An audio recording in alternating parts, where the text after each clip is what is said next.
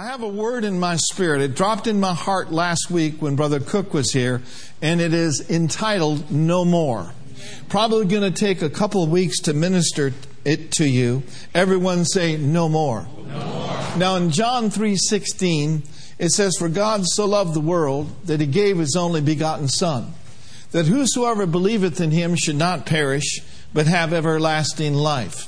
I believe this, that the greatest expression of love is giving.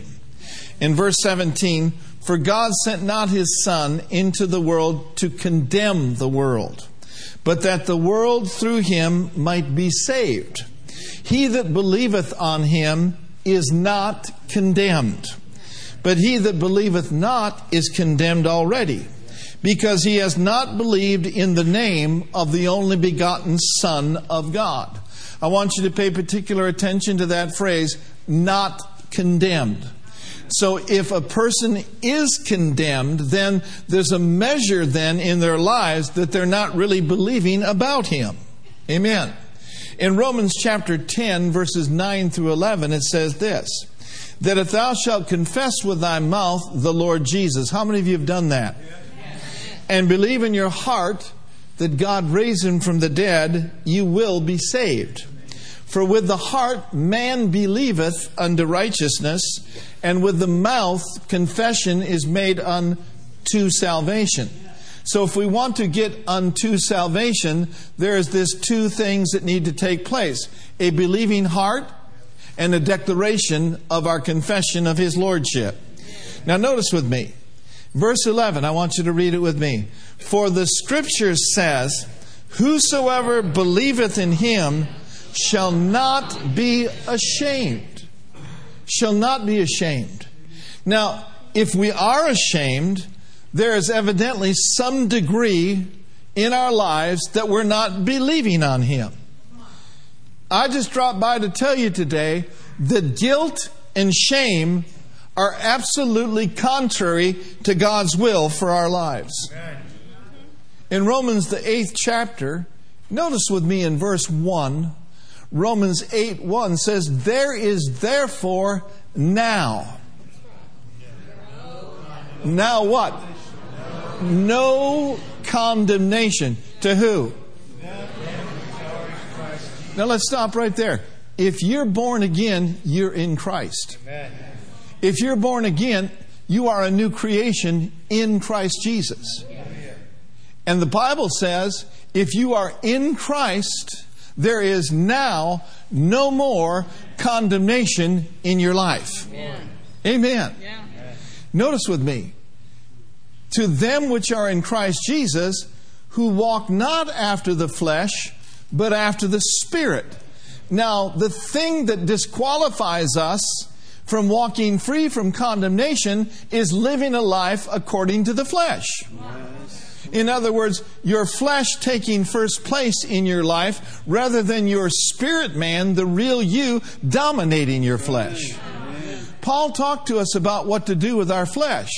Paul said this, But I, my spirit man, keeps under my body or my flesh, and I bring this flesh into subjection to the greater one and the spirit of man who lives on the inside of me. And he says, if I don't do that, then I will be disqualified and I myself should be a castaway. See, it's important to know who you are in Christ, and then it's important for all of us to walk in the light of our redemption. Is that right? So walking in freedom from condemnation means living a Spirit-filled life. Walking free from condemnation means walking in the light of God's Word and walking in the light of the revelation that you have and what you know is right to do. Amen. Those who are in right standing should live righteously. Amen. So sin then is violating the light. Righteousness is cooperating with the light you have received. And as long as you walk in the light, as He is in the light, the blood of Jesus Christ, His Son, cleanses you from all sin. Somebody said, well, Pastor Mark, that's great, but I sinned this morning on the way to church. Well, if you confess your sins, He is faithful. He's faithful to do what? to forgive you your sin, and to cleanse you from all unrighteousness. If you're cleansed from all unrighteousness, that means there's now no more condemnation. If you're cleansed from all unrighteousness, that means there's no more guilt, there's no more shame, because Jesus is alive and well in your life. Amen. So notice verse 1 again. There is therefore now no condemnation to them which are in Christ Jesus, who walk not after the flesh, amen, but after the Spirit. Now keep that scripture up there. Notice with me, no. That word no in the Greek literally means not even one, none. Not even one or none. That's how much condemnation you and I are supposed to have. Not any. No more. No mas. No mas. If I could say it in German, I would. But the truth is not many of God's people are living in a zero condemnation zone. A lot of Christians walk in insecurity. They walk in shame. And instead of drawing near to God, they draw back in fear from God. That's what sin consciousness does. That's what guilt does. That's what condemnation does. But I hear the Lord saying, there is therefore now no condemnation to them which are in Christ Jesus. Now, what does condemnation mean? Condemnation means to adjudge against. Condemnation means to be judged guilty. A person that is under a cloud of condemnation has a guilty conscience. And if a person has a guilty conscience, then they have condemnation. I got a question for you. How much condemnation are we supposed to have? None. Not even one. Not even one moment. Not even one day of insecurity and condemnation for those that are in Christ Jesus. Now, a huge key in getting free and staying free from condemnation is faith in the blood of the Lamb. Have you got faith in the blood? Oh, glory to God. You see, the blood of bulls and goats could only cover their sin in the old covenant. The blood of bulls and goats could not take away a guilty conscience. It could not cleanse the conscience. It's something that they had to do every year. They had to go up to Jerusalem and offer the sacrifice, because in their mind there was a remembrance of sin. Because the blood of bulls and goats couldn't remove sin, it could only cover sin. So under the law, they had to come back every year and make a sacrifice for sin. Now notice in Hebrews, the 10th chapter, in verses 2 through 4. It says, for then they would have not ceased to be offered, because the worshippers, once purged, should have no more conscience of sins. But in those sacrifices, there is a remembrance again made of sins every year. For it is not possible that the blood of bulls and of goats should take away sins. So when there is this remembrance of sin, how many of you know the devil is a historian? Yeah. And he will attempt to show you pictures of your past. So he says, how do you know that? Because he's done it with me. But every time he shows me a picture of the past, I say, Mr. Devil, I don't know what you're talking about. That man that you're showing me died. I am dead with Christ and alive unto God. Hallelujah. Like Brenda said in the early service, when the devil reminds you of your past, simply remind him of his past and let him know that his future doesn't look so bright either.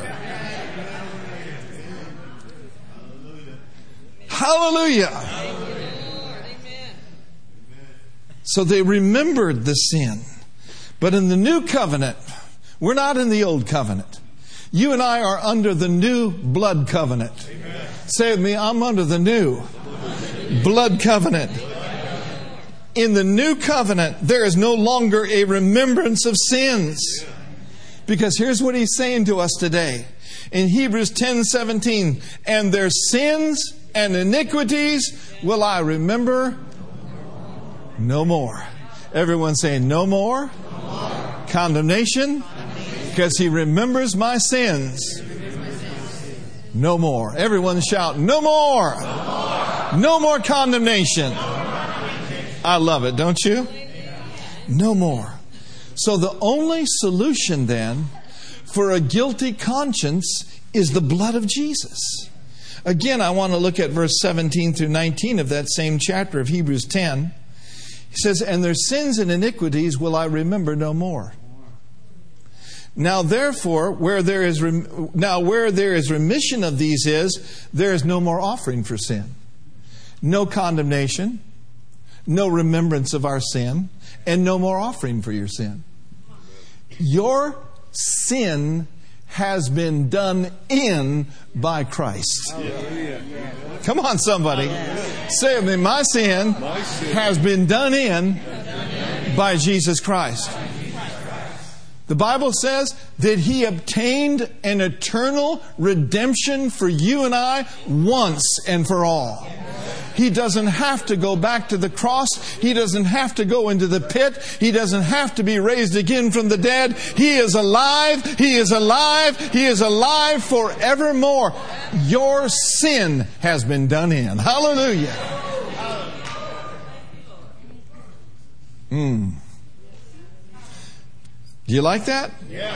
Now, what does that mean? That means that we don't have to drag ourselves through life moping around trying to fix ourselves in our own strength. I could not, I'll guarantee you, back in the 70s, I could not be fixed by psychoanalysis. I could not be fixed by group therapy. I could not be fixed by psychiatry. The only thing that would fix me from fixing myself was the shed blood of Jesus Christ at Calvary. That's right. Hallelujah. That is the great fix from the Most High God who delivered. Now, thank God for these other things. They can be a concomitant. They can help. But I tell you, in the final analysis, it's because of the blood of Jesus that we live and we move and we have our being. Amen? The blood alone is more than enough. How many of you know that penance is not in the Bible? It just isn't. As a little boy, I would go into that scary confession box. My knees were knocking. I was scared to death. I looked around and there were saints up there on the wall looking very pious at me. And I thought, oh, do I have to go in there and confess my sins? So I'd go in there and confess my sins, and it seemed like the confessional would just kind of... had a mad Irish priest in there. Now, thank God for the Irish priest, but I know another priest. He is the high priest of our confession. Amen? Who is faithful to watch over His word, to perform it on our behalf. You can't fix yourself. You cannot fix yourself. Stop trying to do it. In Christ, you are complete. In Christ, you are fearfully and wonderfully made. In Christ, you are His workmanship. In Christ, He is more than enough for you. Oh, I love it, don't you? Now notice in verse 19, it says, having therefore, brethren, boldness to enter into the holiest by the blood of Jesus.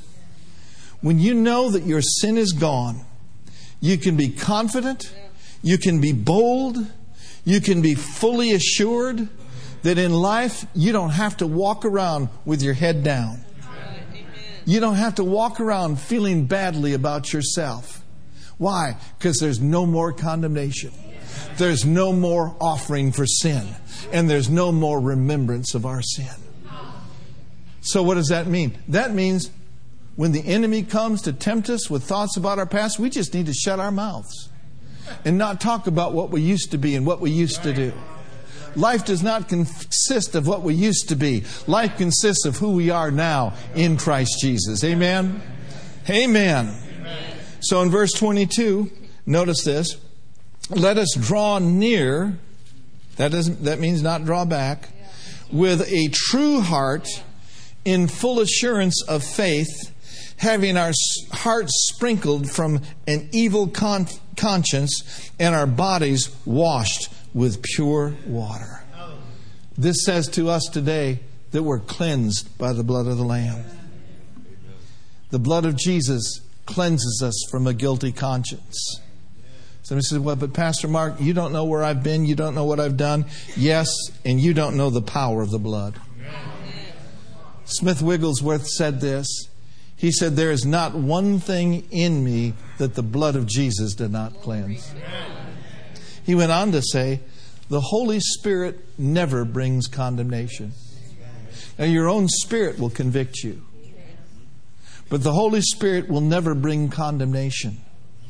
Smith went on to say, He always reveals the blood of Christ. He is the lifter and He is the lifting power of the church. Aren't you glad that love has lifted you? Yes. Now go to Romans chapter 8, beginning in verse 29. Romans 8:29 says this, for whom He did foreknow, He also did predestinate to be conformed to the image of His Son, so that He might be the firstborn among many brethren. Jesus is our elder brother. He was the firstborn. Your number and my number is in there somewhere. Verse 30. Moreover, whom He did predestinate, them He also called. Recently we did a message called The Callings of God Are Calling. So number one, He called us out of darkness into His marvelous light, and He placed on the inside of us giftings and talents, and He called us to be servants of the Most High God. He called us, and it goes on to say, to those He called, them He also justified, or declared righteous, and whom He justified, them He also glorified. So number one, we've been called. Number two, we've been justified. And number three, we've been glorified. Amen. Christ in you, the hope of glory. God has placed His glory on the inside of you. Now notice in verse 31, what shall we then say to these things? What are we going to say? Well, if God be for us, who can be against us? Since God is for you, what difference does it make what comes against you? Verse 32. He that spared not His own Son, but delivered Him up for us all, how shall He not with Him freely give us all things? How many of you know certainly He'll give you a house? Certainly He'll give you a car. Certainly He'll give us a new sign. I said certainly He'll give us a new sign. Certainly He'll give us a new projector. Certainly He'll give us new screens. Amen. Verse 33. Who shall lay anything to the charge of God's elect? We are God's elect. Who is it that shall try to lay a charge against us? It is God that justifies. In other words, God is the justifier. You see, there was a great exchange that took place. He, God, made Him, Jesus, to be sin for us, who knew no sin, that we might be made the righteousness of God in Him. Mark Hankins says it this way, Jesus took your sinful condition so you could receive His righteous condition. And this righteousness is not something that you attain by good works. This right standing with God, this justification is a free gift. And Romans says all you've got to do is receive the abundance of grace and of the gift of righteousness, and you will begin to reign in life through Jesus Christ. Now, in the context of that statement, what are we reigning over today? We're reigning over guilt. We're reigning over condemnation. In other words, instead of us hindering us, we're walking on top of guilt. Say it with me, there is therefore now no condemnation. Now, it's important then that we all have our hearts established in this truth of right standing with God. Let me just read to you what Holman says. He says, and you will be established on the foundation of righteousness. You will be far from oppression. In other words, when you know that you have right standing with God, oppression cannot penetrate your soul. Amen. Because if righteousness gives you the ability to stand in the presence of God, certainly righteousness will give you the ability to stand in the presence of your enemies and put them on the run in the name of Jesus. Amen. Some of you will get that about 3 o'clock this morning. And you'll be established on a foundation of righteousness. You will be far from oppression. That's a good thing. Anybody ever been oppressed before? It's not fun, is it? Maybe you're oppressed today. By the time you leave today, I believe that oppression is going to be lifted. As a matter of fact, it's already begun. What is happening in this room today, through the anointed word, it's lifting people out of depression, lifting people out of insecurity, lifting people out of shame. Amen. You know what this room is? This room is a no shame zone. This room is a no condemnation zone. Hallelujah. You will be established on a foundation of righteousness, and you will be far from oppression, for you certainly will not be afraid. Amen? No fear here. No fear in the life of a person that knows how to draw near to the throne of grace. You will certainly not be afraid. Now notice this. You will not only be far from oppression, but you will be far from terror. It will certainly not come near you. Hallelujah. That means we don't have to be afraid of terrorist attacks. We don't have to be afraid of home invasions. We don't have to be afraid of identity theft. You know, the other day, I got a call from LifeLock saying, did you try to open up an account at Staples? No, I didn't. Well, someone stole my identity. I just want you to know I am the real Mark Thomas. And I'm already standing up. Someone tried to fool with a Lowe's account. Someone tried to do this, do that. I found out that they have my Social Security number, they have my name, they have my address, they have my phone number, they don't have my email. But I've got walls around them. We established a fraud alert on all of the credit bureaus. I'm going to tell you, no weapon formed against Mark Francis Thomas is going to prosper in the name of Jesus. And they may have thought they stole my identity, but no one can steal my true identity, because I know who I am and whose I am, and whose I am and who I am will overcome natural identity theft. Amen. Did you know that there are people out there that's all they do for a living? They want to get your information. There's been so many breaches and so many hacks on so many institutions. And I'm telling you what, I refuse to be afraid of that. I refuse to be afraid of some Russian trying to open up an account in In-N-Out Burger. Amen. Just raise your hands and say, thank God, my pastor is free. My pastor is far from oppression. And then say it while you're at it. No identity theft here in my life, in my pastor, in the name of Jesus. You don't have to be afraid. I'm not afraid of that mess. Now, I've got natural walls up. I've got all sorts of natural walls up. They can't penetrate even if they tried real hard. But more than that, I've got spiritual walls up. What are those spiritual walls? Those spiritual walls are this. No evil shall befall me, neither shall any plague come nigh my dwelling. No weapon formed against me is going to prosper. Don't answer phone numbers on your telephone that you don't recognize. You've probably gotten the same message that I have. Someone speaking in Chinese for 30 seconds. What? And then here's another one. This is the Social Security system. Bang! Don't answer those. Do not be intimidated by people out there with ulterior motives. Say it with me. Greater. That is he. Greater is he that is in me than he that is in the world.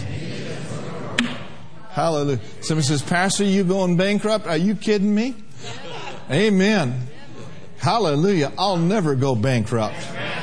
Amen. As long as I'm hooked up to the bank of heaven and I know that He liberally supplies my every need according to His riches and glory by Christ Jesus, it is well. Somebody says, why'd you share all that? Because I wanted to. That might help you. Romans 8 verse 34. Romans 8:34 says, who is he that condemneth? It is Christ, yea, rather, that is risen again. Does He condemn us? No. Who is even at the right hand of God, who also makes intercession for us. Think about it. Not only is there no condemnation, not only is there no more remembrance of sins, not only is there no more offering for sin, He's also at the right hand of the Father praying for you and praying for me right now. Somebody says, I don't need prayer, Pastor. I'm good. No, you're not good. So what he's elaborating on God being for us. He took your place. You do not have to live a single day in shame. The accuser of the brethren has been brought down. Don't listen to him. Don't think about what used to be. Don't be worried about tomorrow. The enemy will just stand right by you, hammering you all day. And if you listen to him and think his thoughts and speak his thoughts, he'll say, well, let's do a rerun on that. Let's back that up. Or here's a bigger hammer. You need something bigger than the hammer you got. No, he is there to destroy our confidence. Condemnation is the confidence killer. He wants us to feel guilty so that we become inoperative in our faith walk. See, faith's the victory that overcomes the world. Faith is what receives the grace of God, that what's made Him available. Faith in the power of God releases the anointing, folks. And it's the anointing that removes burdens and destroys yokes. That's why He came after Jesus so hard for 40 days and 40 nights. He never wanted Him to stand up in the synagogue and say, the Spirit of the Lord is upon me because He has anointed me. So He tried to stop Him at His weakest point. Why? Because He's afraid of the anointing. Somebody said, well, that was Jesus. Well, friends, you are in Him and He is in you. And the same anointing that was upon Him is upon you and it is in you. He's absolutely afraid of you finding out who you are in Christ. He's afraid of you walking by faith and not by sight, because faith releases the anointing. Somebody say amen. Amen. Verse 35. Who shall separate us from the love of Christ? How about tribulation? No. Distress? No. Persecution? No. Famine? No. Nakedness, peril, or sword? No. Verse 36. As it is written, for thy sake we are killed all the day long. We are counted as sheep for the slaughter. But nay, in all these things... Say it like you mean it. Nay, in all these things we are more than conquerors. Woo! And then Paul gets even bolder. He says, I'm persuaded that neither death, nor life, nor angels, nor principalities, nor powers, nor things present, or things to come, nor height, nor depth, nor any other creature shall be able to separate us from the love of God, which is in Christ Jesus our Lord. The other day, I was out in the parking lot helping Brother Tony cook with something with his car. And I said, Tony, Sunday morning I'm going to preach a message called No More. And I said, the scripture that I have is no more condemnation. And then he said, let me add something to that. He said, how about this? Because of the life of Christ, let's bring that verse back up there. Because of the life of Christ, there is now no more separation. Hallelujah. Amen. Yeah. What does that mean? Because there's no condemnation, and because He loves you so much that there's absolutely no more separation between you and Him. I don't know if that gets you like it got me. Woo, nothing's going to separate me. Nothing's going to separate you. Nothing's going to cut you off. Everyone shout, no more separation.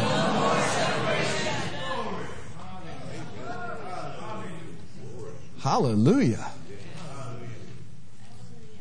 How many of you got just a couple more moments? I also submitted this to Brother Cook. Brother Cook is a theologian, and he has a doctorate from Liberty University in church history and some other areas. He's a very sharp cookie. And so I ran this verse by him because I wanted to preach it, but I want to make sure that what I was preaching just didn't tickle people's ears and made them feel good. I wanted to make sure it was scriptural. You know, if you're going to share Scripture, you might as well be scriptural. And it's possible to share Scripture and not be scriptural about the Scripture you're sharing. Don't ask me to say that again. That's why he said, study to show yourself approved unto God. A workman that needeth not to be ashamed, doing what? Rightly dividing the word of truth. If there's a way to rightly divide the word, there's a way to wrongly divide the word. See, it's possible to take scriptures out of context and preach them from our perspective rather than preaching it from his perspective. So I shared this with him. I sent it to him the other day, and he said, it's good, share it. So, Isaiah chapter 40, verse 1 and 2. Say it with me, no more condemnation. No more separation. No more remembrance of sins. In Isaiah 40, verse 1 and 2, it says, comfort my people, says the Lord your God. Next part. Speak comfortably to Jerusalem, and cry to her that her warfare is accomplished, and that her iniquity is pardoned, or that her sin is forgiven. Now, I want you to pay particular attention to the last part. Read it with me. For she has received of the Lord's hand double. What does that mean? And I read, this scripture is based on the custom of posting debts written on parchment on the doorpost of a home in hopes that a rich man would pay them all and fold the paper over double. This would indicate that all of the debts were paid. Hallelujah. And it goes on to say, folding over the paper meant that the shame and humiliation of having debts was not visible anymore. You shall have double.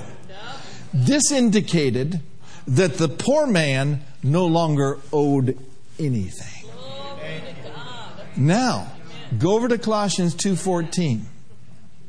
Colossians 2:14. Let's bring this over into the New Testament. For their sins they shall have double. It's folded over. It's no longer visible. In Colossians 2:14, it says, blotting out, speaking of Jesus, the handwriting or the debt of ordinances that was against us, which was contrary to us. And what did he do? He took it out of the way. Now listen to this statement. Compared to the wealthy man who hid the debts of the poor man by folding over the paper, Jesus came along and actually erased our debts completely.